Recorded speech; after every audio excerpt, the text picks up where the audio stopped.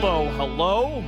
Brent Gunning, Gord Stellick alongside me for the Leafs this week here on Sportsnet 590 The Fan and wherever it is you get your podcasts. Gord, plenty to dive into from the week. We were doing the post-game wrap-up last night, and you reminded me that, yes, that's right, that crazy game against the Jets was actually within the week that we're recapping for this show.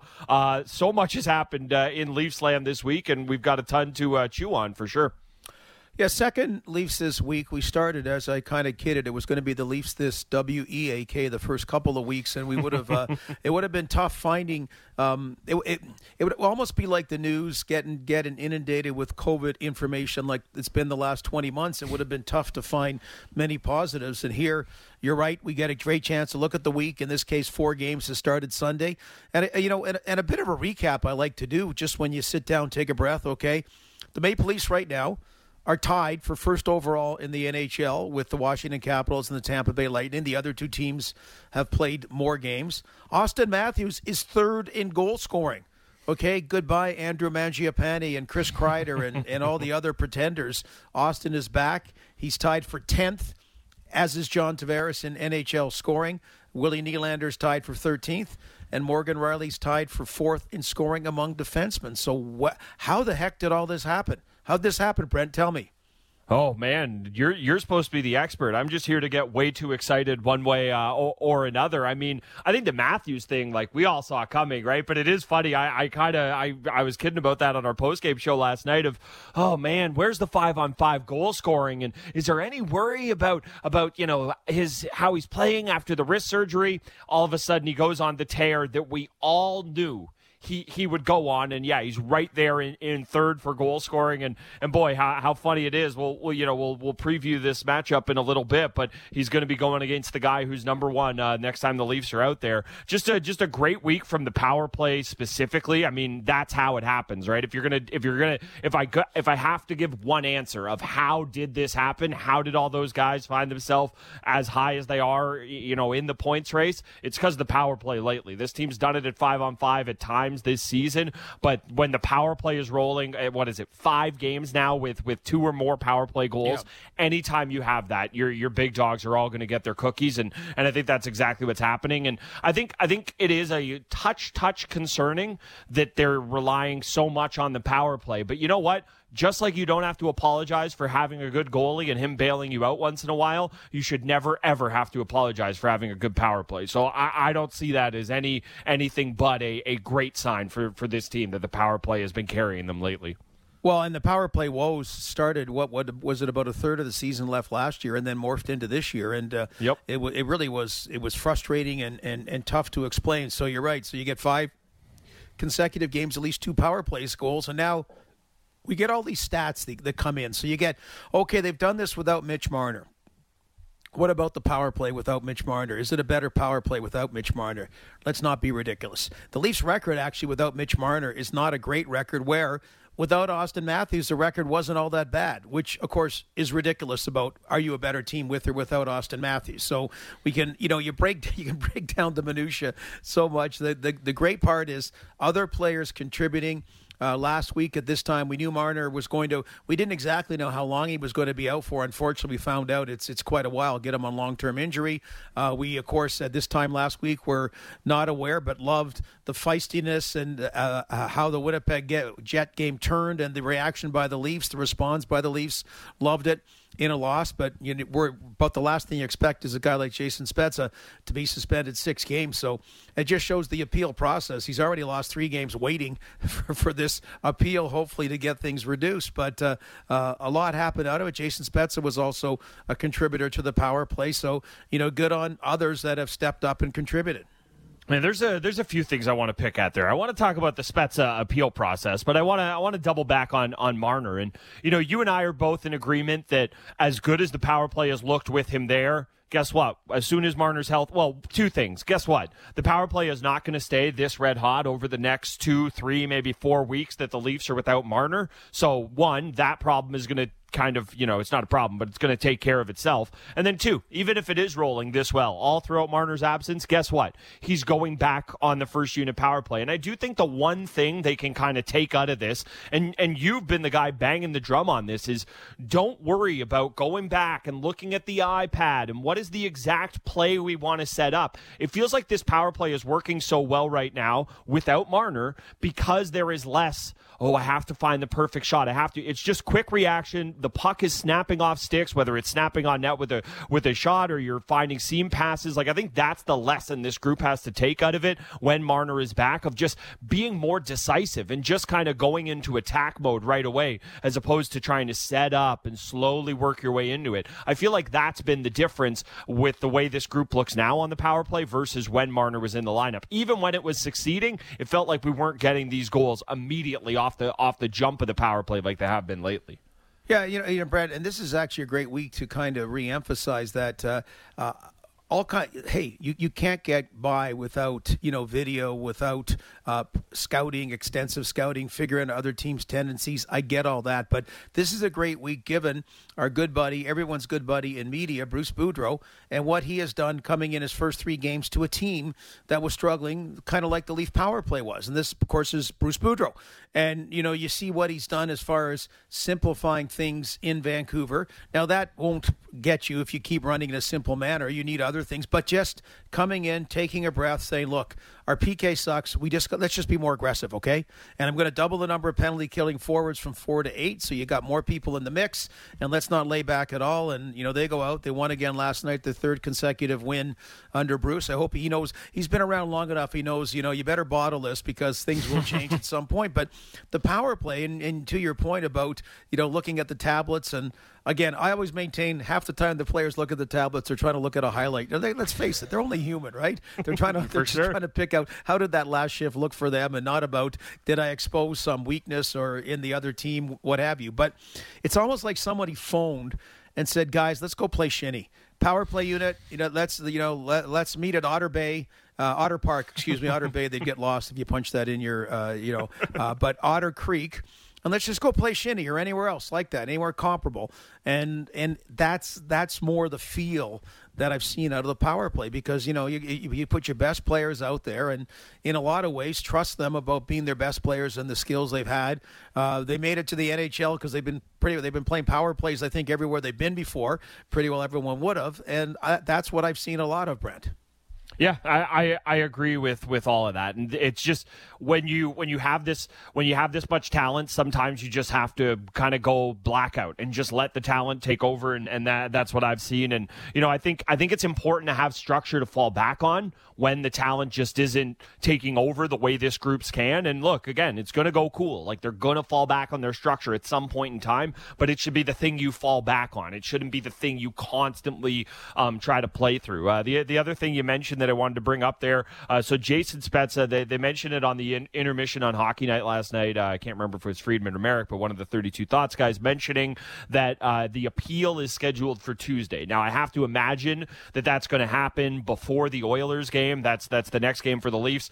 Presuming Spezza misses that game, that'll be the 4th game of his suspension. Now, I don't think Gary Bettman was going to go against his own Department of Player Safety, so I don't know how much this really matters. But my understanding is that the appeal with Bettman couldn't happen because Bettman was at the Board of Governors meeting. And I understand there's important business to happen for the league, and I don't know if there's much more important business than the Board of Governors meeting from a league perspective. I understand all that. But the fact that Spezza has now had to wait around over a week, or I guess the suspension came down during the Columbus game, but it'll be a week from the moment his suspension was down to when he can have his appeal heard. And then if that has to get kicked to another arbiter, it feels like the most games he could possibly lose off his suspension is maybe 1, because if he serves the full 6, he'll miss the Oilers game, the Flames game, and the Canucks game, which are all this week. And it seems like there should have been a little more urgency on the NHL's part to allow Spezza his appeal. I know I've complained a lot about this. Maybe I'm just doing some more of it. But what's your thought on all that, Gord? Well, it's the way Gary Bettman likes it set up, because we know the Major League Baseball, you got the one extreme, which, if you want to call it a joke, that you submitted appeal, and right away you start playing again. And some people thought Jason Spezza was going to be able to start playing again. I was one of them. Yeah, but that's but anyway, that's because it doesn't. That's why it doesn't happen very often in the NHL, and then generally. The neutral arbitrator in baseball, it's a neutral arbitrator. So it seems, because let's face it, most of them want to keep their jobs as neutral arbitrators and get the fee and be involved in professional sports. So they generally try to do some middle ground that, that helps the team and the player and doesn't totally piss off the league, right? So that's what happens. It's kind of a formula that way. Where in hockey, no, it's Gary Bettman puts a lot on his NHL Department of Player Safety. They have a lot of power that way, and. Just the last big one we remember, and you remember it too, was the Weidman hit on the official Don Henderson. Mm-hmm. Still wasn't. It was a hit, even though he didn't intend to, as we know. But it just was bizarro world, and it was quite serious. And by the time, the hearing was held, I think, his big suspension was knocked down 2 games or so. But that's one of the things Brian Burke, who was then president of the Calgary Flames, was irate about. It was. Hey, that's the way it goes. This is the way Gary Bettman set up the system, and it's not like it. It's all comes down to collective bargaining and what's in or not. And these don't seem to happen enough that it becomes a big issue, I think, on the player side next time. That's just my opinion. It's a great point. Like, the players have to fight for what they want. There's just so many things they want, and rightfully so. Like, we know the last time they were talking, the Olympic participation was a huge, huge part of that. And it's just, where do you rank the ability to kind of appeal things? It's just interesting when it's, every team will be affected at one point in time. Normally when the players are kind of pulling or negotiating for something, it's almost hurting the teams. It's an extra day off, or it's a nicer suite on the road, or whatever it is. It's kind of hurting the teams. Here, every team, well, not every team, but some teams will be impacted by this at all points in time. So yeah, again, just to kind of run that down, he has the appeal with the league on Tuesday. I can't see any world where Bettman knocks down that suspension. So you imagine then you're going to the 5th game of that suspension is Thursday against the Flames. Maybe he gets appeal in by there. I think absolute best case scenario for Spezza, maybe he gets 1 game knocked off and he's back Saturday against the Canucks. That's kind of how I could see this world playing out. Yeah, but it's funny. You look at the history of things, and we got a lot of time, so we'll be talking about the Leafs and that. But it's just in the Bob Goodenow era as head of the NHL Players Association. So he had this obsession about players' rights, and I'm not saying that detrimentally, but I do remember, and I think it was Willie Mitchell was the one player that was hurt in a situation. And I mean, the injury, he was out for a while. He wasn't the same. It hurt his ability to sign the next contract. And I think he's the one that brought up that, okay, so whoever, I forget the perpetrator was, the NHL Players Association went full bore to defend that player's rights and not cost him money, with a suspension. And Willie Mitchell's got to say, wait a sec, I pay dues for the same Players Association. What is this all about? I'm the guy that got hurt on this particular play, and I want, and I'm not really thrilled. The PA is saying, oh, well, he's hurt, there's nothing we can do about him, but we're going to go to focus all our resources on defending whoever the perpetrator was. And I think there sort of has been, and Matthew Schneider's been a big part of it, being Don Fear's right-hand guy, a reasonableness now understanding. So, part of it, why it was set up is, we're annoyed about Jason Spezza, but on the other side, you got a player, Neil Pionk, in COVID protocol in Winnipeg, that is part of how they made the decision, that way. So that's kind of the two ways they look at it. I still think, and you still think, I believe that it was too much. It still really catches me by surprise. But anyway, that's it. And we're finding out the appeal process is very unwieldy.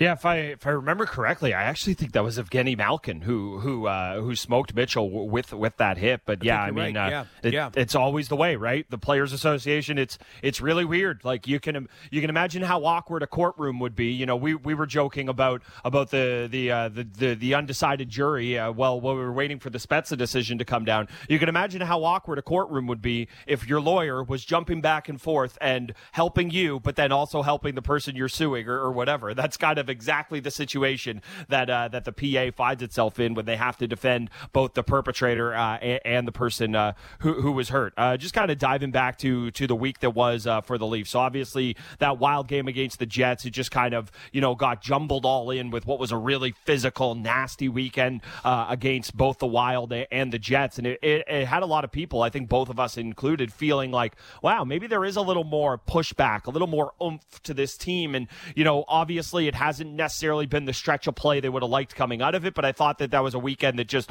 a lot of people really kind of had their hopes for the Leafs maybe not lifted, but kind of stamped and certified. Like, okay, there is a little more to this team. But then after that, to borrow a word from you, I think you used it last night on Mrazek. I think you could use it for the team as a whole this week. Just an uneven week. You have a tough loss to Tampa, but you push back well. You blow the doors off Columbus, but they come charging back. Same kind of thing happened against Chicago last week. That's what it felt like to me. Just overall, a bit of an uneven week for the team after that game against the Jets. Yeah, that's the term we used a couple of times, but it is interesting that we start with last Sunday, and it's a loss.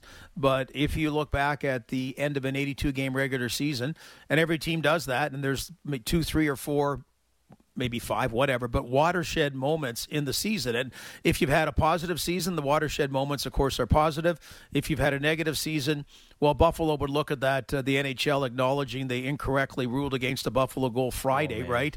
But in a game against the New York Rangers. But unfortunately, Buffalo's season's already gone. But anyway, 2, 3, 4, 5 moments like that. And I'm still going to look back at that loss to Winnipeg. I just think it was a great response game, a great reaction game. So no points on the board, which, you need to get points if you're going to go anywhere. But I like the positive. Some people don't like that hockey as much. There's no question the officials, egregious mistakes, not giving a 5 in a game to Neil Pionk, then not giving a 5 or a game to Jason Spezza, obviously because both players got suspended later on. But, Wayne Simmons, it kind of showed, his role a bit. It showed Nick Ritchie's value. It showed Kyle Clifford, who's back, new to the team or second time around, but just the new this second time around. And I liked it. I know Austin Matthews, guys like that. And that's not what that he can handle himself, but he's not going to be the one that goes out and makes things happen physically, nor do you expect him or Sidney Crosby or Connor McDavid or those guys. Maybe Ovi would. Okay, Ovi's the one exception, but you wouldn't expect those guys too. But I really liked in this uneven week, there's no points, but there's a lot of positives from that Winnipeg game. No, for sure. And the thing I'll say about Matthews is I'm not as stringent and hard on this opinion as others are. Like some people they go back to the laughing when it was Sherratt kind of manhandling him in the Montreal series, and it drives them nuts. They go back to the way he just kind of waited for a call when he was in a tussle with Dubois there. I would like to see Matthews, Chris Pronger, and I want to be clear, I don't want Austin Matthews doing this, but Chris Pronger has talked about the idea of early on in his career, he just took some investment suspensions.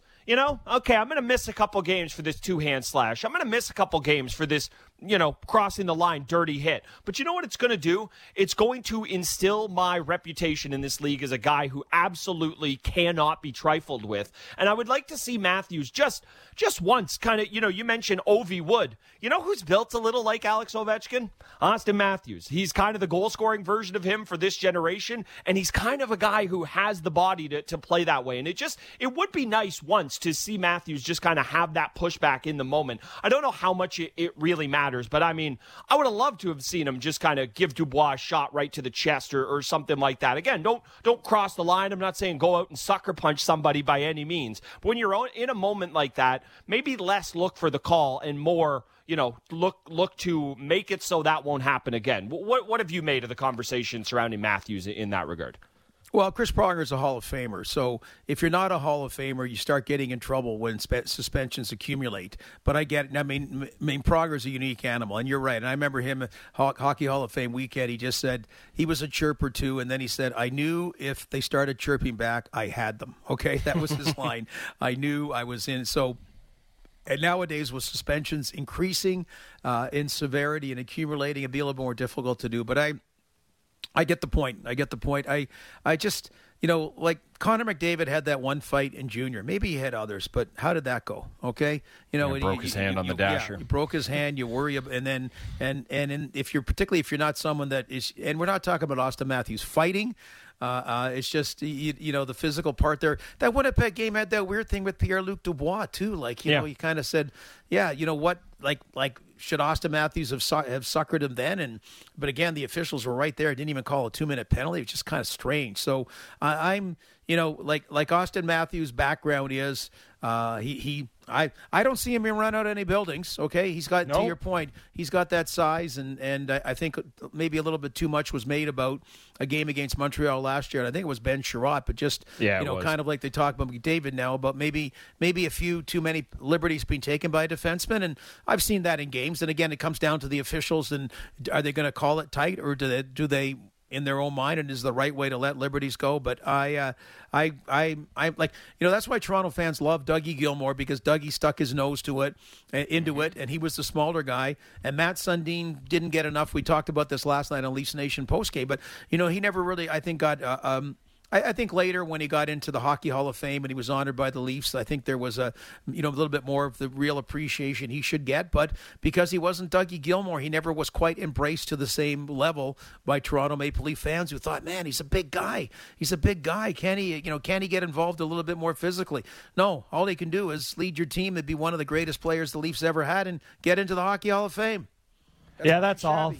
500 goals, huge two-way center. Yeah, that's all. But, I mean, to your point, who was borderline just as beloved on those Toronto teams? It was Crazy Eyes Tucker, and it was Gary Roberts digging in the corners. And, you mentioned Doug Gilmour, and the other guy who is always going to be revered from that era, Wendell Clark. And it's because of exactly that.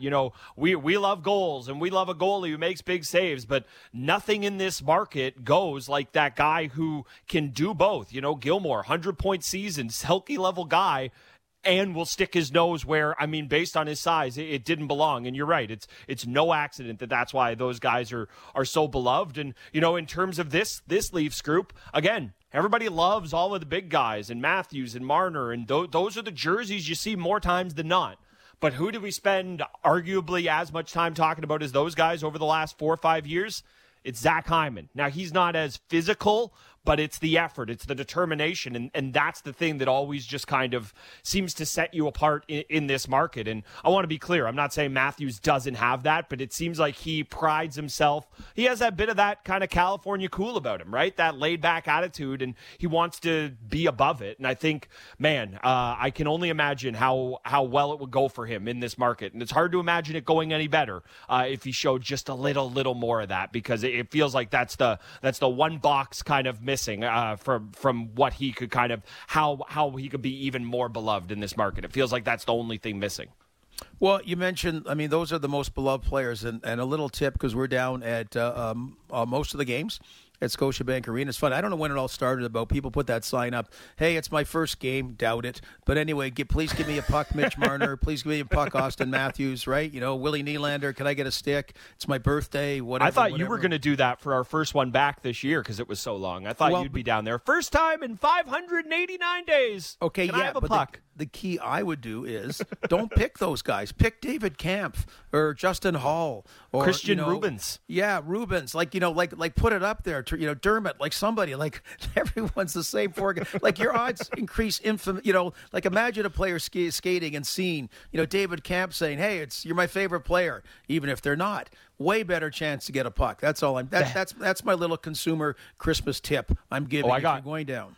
I'll give one more for that. How about this? If you're not on the glass behind the bench, on the ice, but you're behind the bench, Bobby Hastings, head equipment man, so good at his job. I feel like he would love a little love behind the bench. And like you said, the farther down you go on that depth chart, the more and more likely it is that you're gonna catch someone's attention. One other thing I wanted to touch on before we step aside, preview the week ahead, give you a little Marley's Minute. The return of Peter Mrazek.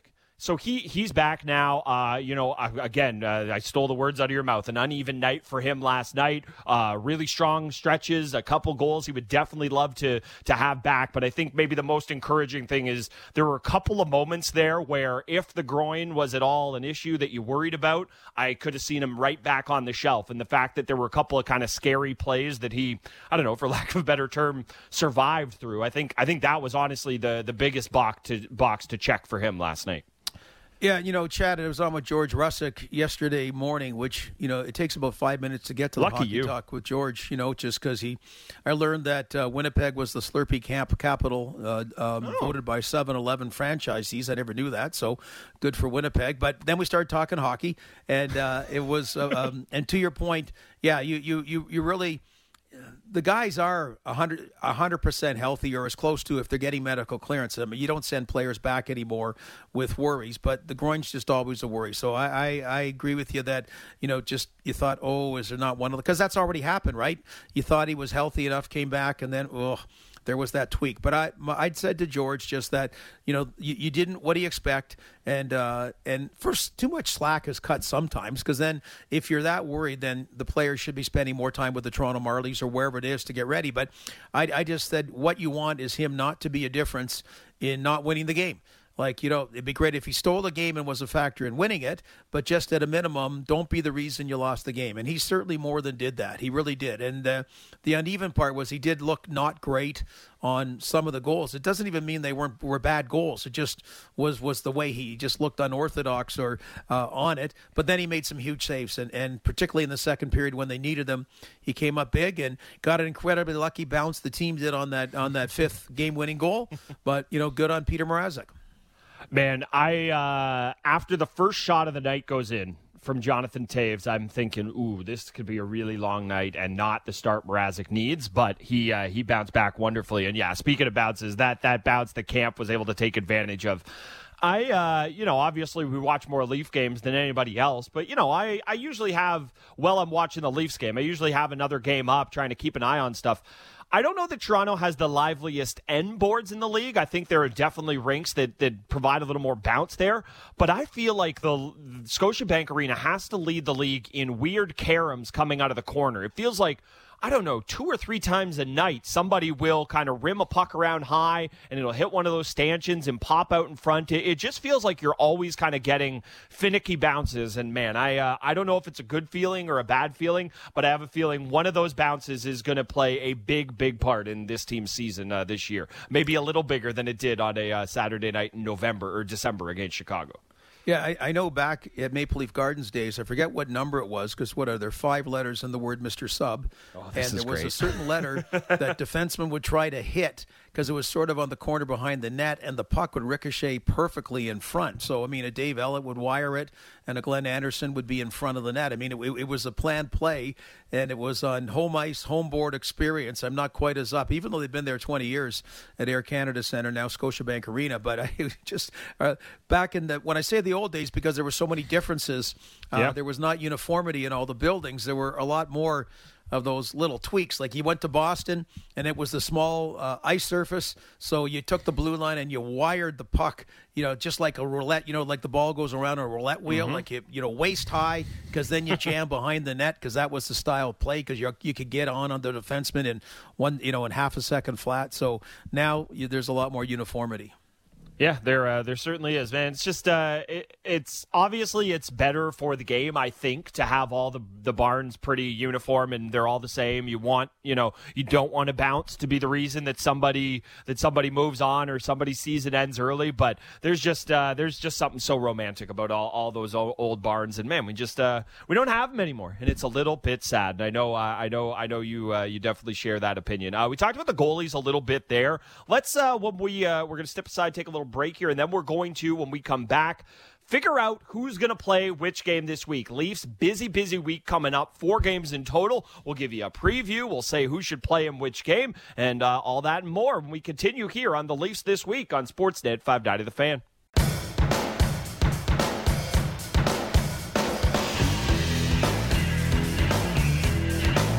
The Leafs This Week, Brent Gunning and Gord Stellick here with you for about 20 more minutes. Want to give you a preview of this week to come. Want to take a quick spin around the NHL, but I just wanted to pick up one more thing on the conversation we were having on Austin Matthews there. Gord, this is a guy, he's as prolific a goal scorer as there is in this league, but all of his goals have looked pretty different this year from what we've seen in the past. I think sometimes he's thought of a little bit too much as a perimeter player. He can definitely snipe, but as he showed this year, he's really, really scoring a lot more of these power forward goals, then he's scoring these sniper goals. Like, all of them are on tips and kind of tap-ins and great work around the net. To me, that's such an encouraging sign that he's mixing in the greasy goals, because I firmly believe the ones from distance are still going to come at some point this season.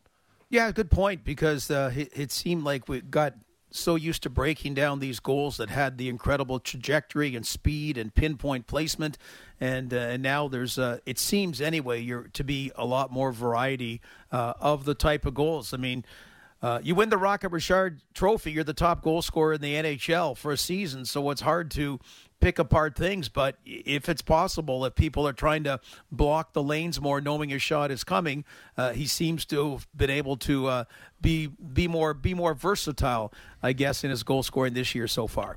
Yeah, and as we mentioned, he's now just 5 back of Leon Draisaitl for the league lead. Draisaitl's cooled off just a hair, and Matthews has been on an absolute tear. And boy, that works perfectly as a segue to teeing up the first game the Leafs will have this week. They're on a big West Coast trip, starting off in Edmonton on Tuesday night. Now, obviously, playing the Oilers for the first time, all eyes go to Zach Hyman, but it's entirely possible he's not in the lineup. He actually hurt his shoulder at the tail end of last night's game. I don't believe he had another shift after that. Obviously, it's still a little early out there in Edmonton, so we've not got an update on that yet. But, I mean, I think that would be a little deflating for everyone. Not that you want to see Zach Hyman torture you, but I think we're all kind of looking forward to having that first game against Hyman, even though it's on the road in Edmonton. So you hope he's healthy for it.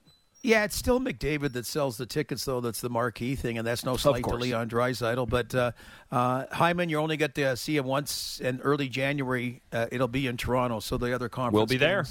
Oh, yeah. That was, what can you say about that? Just positives, gushing positives, a happy partying in the ways which you don't often see. But the bigger problems now without Zach Hyman, they've lost 5 in a row, the Edmonton Oilers. Yep. Dave Tippett, a couple of games ago, flat out wasn't very happy at all. Just says they got too many players now not willing to pay the price, which they were doing, after their great start. And last year, there was a falseness to the season.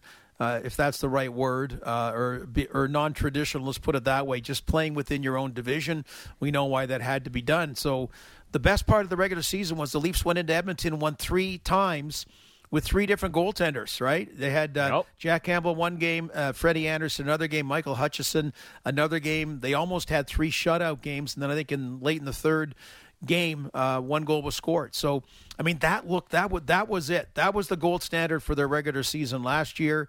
I don't know if it's an accurate reflection of where the Leafs and Oilers are power-wise, but, the Leafs are a better team, okay? They're a better team than the Edmonton Oilers. Oilers have those 2 wild cards, which haven't made enough of a difference so far in the playoffs to get anywhere because they don't have the depth around them. So I really look forward to these battles. I love seeing the great players, and unfortunately, we're back to only seeing them twice a season.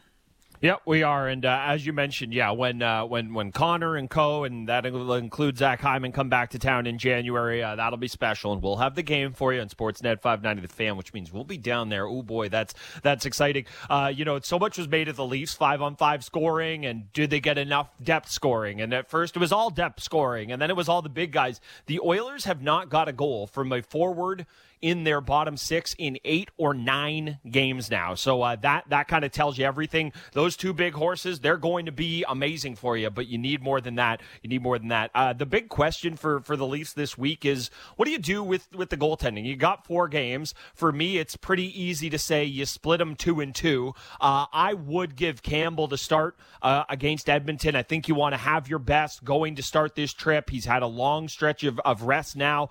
Been a while since he's played. I would go Campbell to start against Edmonton. Would you agree, or would you go back to Mrazek? Oh, no, Campbell for sure. And by the way, Zach Hyman will get a legit video tribute when we're down there. That will be a legit one. Yes, absolutely. So, but, okay, to me, the telling point, does he revert back to, okay, Campbell, then split next weekend, kind of when you have a 1 and 2 goaltender, and next weekend they have Saturday, Sunday game. Sunday they're in Seattle. Or does he? And I think he should go left, right. That Campbell Tuesday, Mrazek Thursday, and then split on the weekend. I mean, let's get to the rotation that you felt it was at the start of the season. Another reason why you can do it, there's no playoff race in the Atlantic Division. Montreal's two horrible losses, like Tampa Bay coming back in the waning moments to beat them, the great moment that Marc-Andre Fleury had with the hometown crowd, Montreal cheering for a visiting player as he got his 500th career win. I mean, there's no danger of not making the playoffs. I mean, good on the Red Wings. They're making it close, though. There's a lot of games in hand, though, the Bruins have on them for that final playoff spot. So, I think you got to think big picture, and that's what I do goaltending. Yeah, that's exactly what I would do. And I think the reason you start Jack Campbell on Tuesday against the Oilers is twofold. As I mentioned, he's had a long stretch of rest now. I believe that'll be 5 days off or 6 for between starts for him, so it's more than enough time. And then if you just kind of alternate back and forth, it gives him the start on Saturday on hockey night. I know it's not at home, so maybe it doesn't quite mean as much, but I still think for a guy who, until Mrazek proves he can stay healthy for a long run, is your number one guy, that I think you still want to give him that start on the special day. So after Edmonton, they head to Calgary, and man, all of a sudden this Flames team that was absolutely red hot, they're kind of fighting it a little bit. They've lost 4 straight games now. Calgary has, and the games against that team are always interesting. They're always I was about to say fun, but they're at the very least always interesting when a Tkachuk's involved. And yeah, I would expect you go back to Mrazek there, and it's always fun going on these Western Canada trips. Like you said, they kind of lost their luster last year with being out there so often, but it should be exciting, and I'm sure there will be a ton of Leafs fans in the building that night. Well, in my day, you'd go twice a year, and you're right. Talk about lots of Leaf fans. It was always kind of a neat trip. It's more fun when you're winning. I think you know that. But and Vancouver with Bruce Boudreau coaching now, they seem to have righted things a little bit just when the other two teams, the Battle of Alberta, seem to be going in the other direction. That's funny because you mentioned that stat about the Edmonton Oilers teams and their bottom 6 players. That's exactly what's impressed me about the Toronto Maple Leafs this year is the play of the bottom 6 players, the identity of a third line, two-way, and more variables on a fourth line. So the Leafs, so far, to me, have what the Edmonton Oilers have found lacking.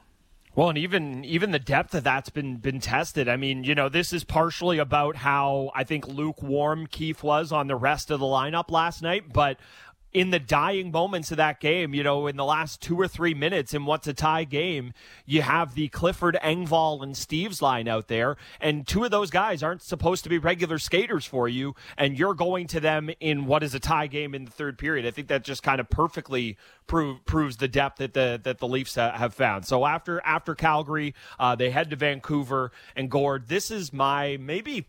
it's a little sad how much I love this, but one of my favorite things in hockey is watching, the wonderful people of Vancouver complain and complain and complain when they have to start at 4 p.m. local time on Hockey Night in Canada. It's a 7 o'clock start. I love it. It always irks the people in Vancouver. And guess what?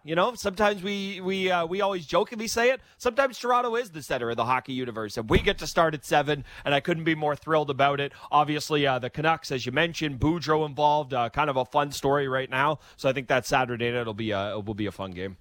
One of those guys who was with the Canucks so many years ago was on when I was doing the big show in the afternoons on The Fan and lamenting, kind of kidding, we have to start at 4 p.m. because we got to take care of those Toronto guys. You have Guy's to. name was Brian Burke, okay? He was he was GM of the Vancouver Canucks.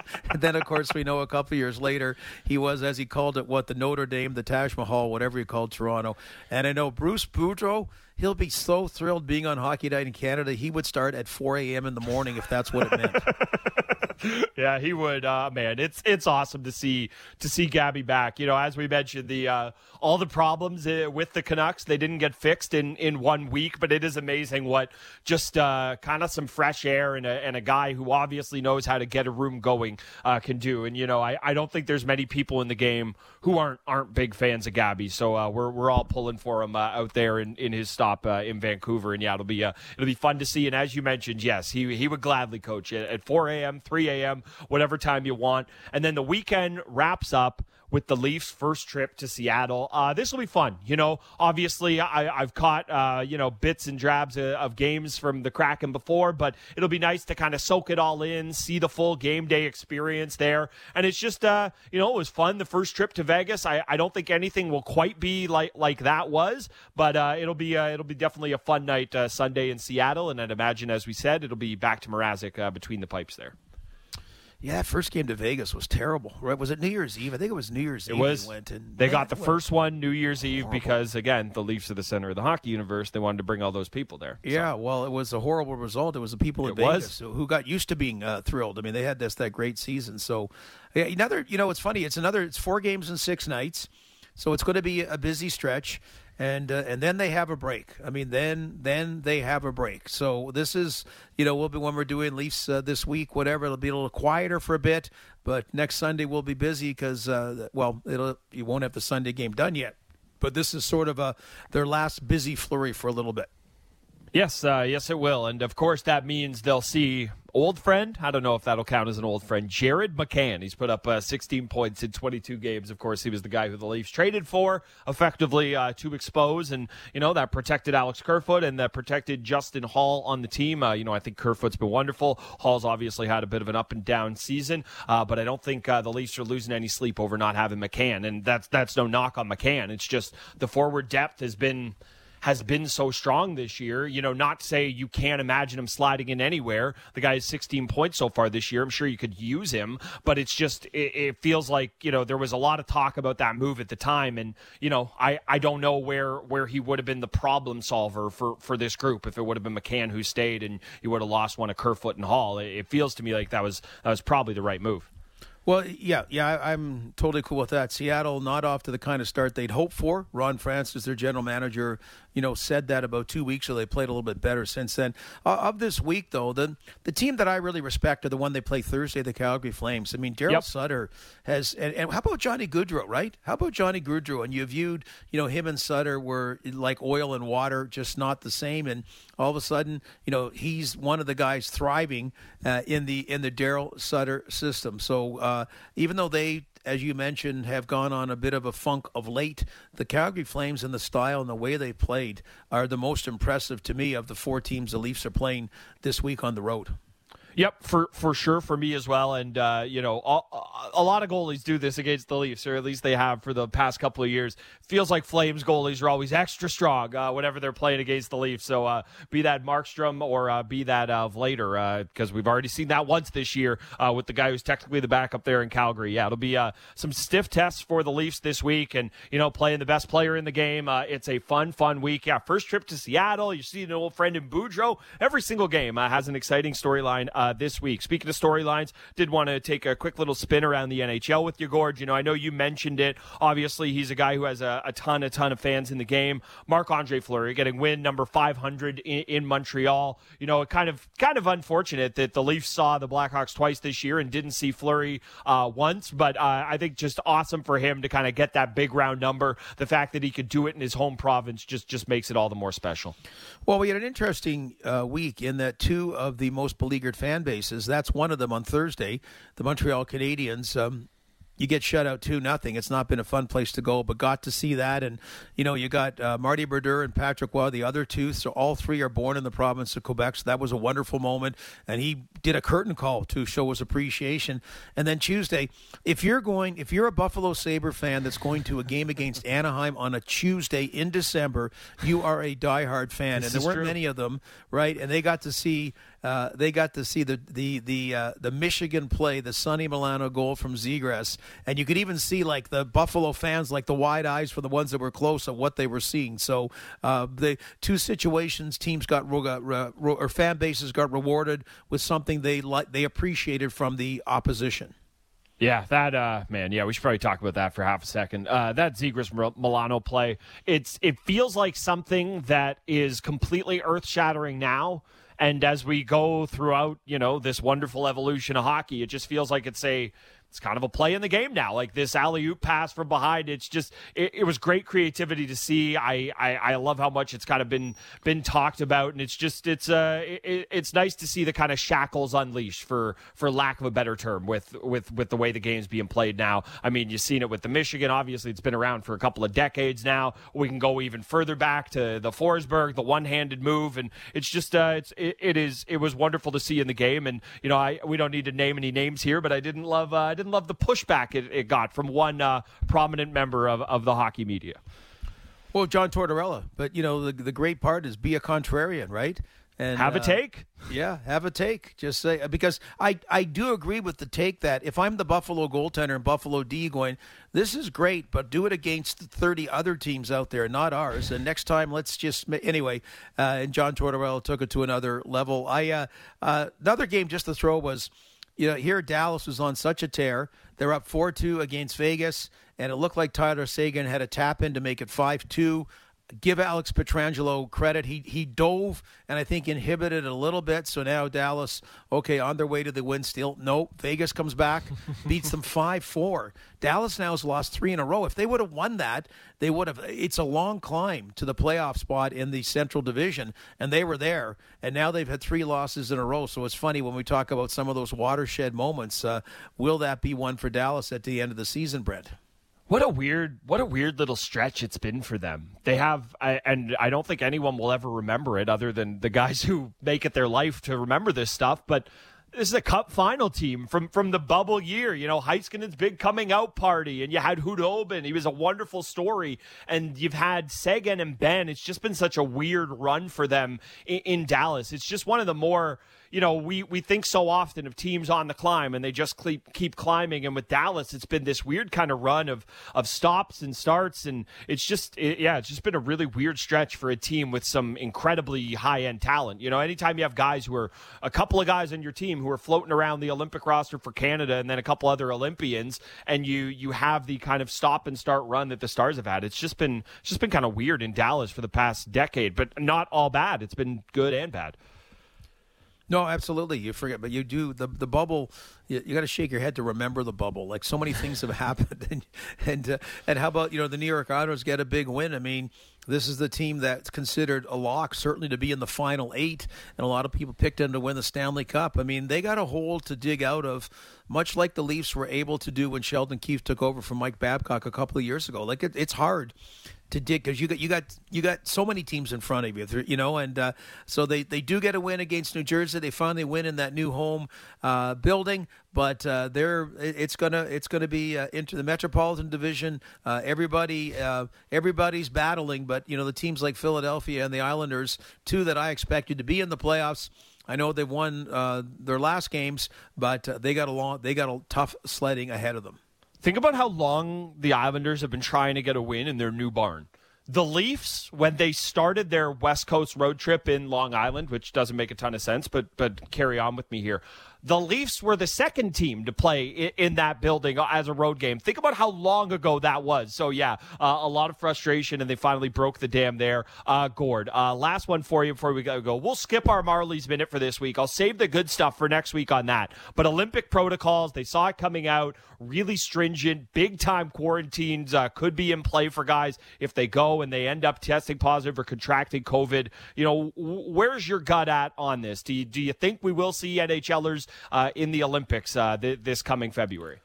Well, I'd appreciate if you use the term "where's my stomach at" rather than my gut at. But anyway, I got a big gut tone. Too, so I won't say 2. I'll just say I have one. There you go. They've got till January 10th. I don't know if there's going to be another playbook, for the term they use, is coming out from the Olympics. To me, this smells of the deal breaker. I've loved the players' passion. They really want to go, and maybe they still will. I really hope. That's my hope. But I can see a player all of a sudden, if you're taking a breath and saying, okay, if what it is I'm out for 3 weeks and I have to stay there. If there's no other arrangements made that, look, can we not send everybody home in a chartered plane together? Whatever it may be, then that's and Gary Bettman's kind of said it. He knows the ownership, the teams really don't want it so much. Yep. It's in the players' hand. They've given them that right to make that decision. But I'm an optimist. But if that's still the way it is, my optimism is tested. Yeah, my optimism is definitely waning there. That's been the Leafs this week. Brett Gutting and Gord Stellick. Leafs back at it on Tuesday in Edmonton. We'll be back with a post-game pod the rest of the week. Thursday in Calgary. We have it on The Fan. Saturday in Vancouver at 7. Then Sunday in Seattle. That's a 9 o'clock start. We will have post-game pods for every single game there. Gord, fun week being on with you, and we'll talk to you all on Tuesday.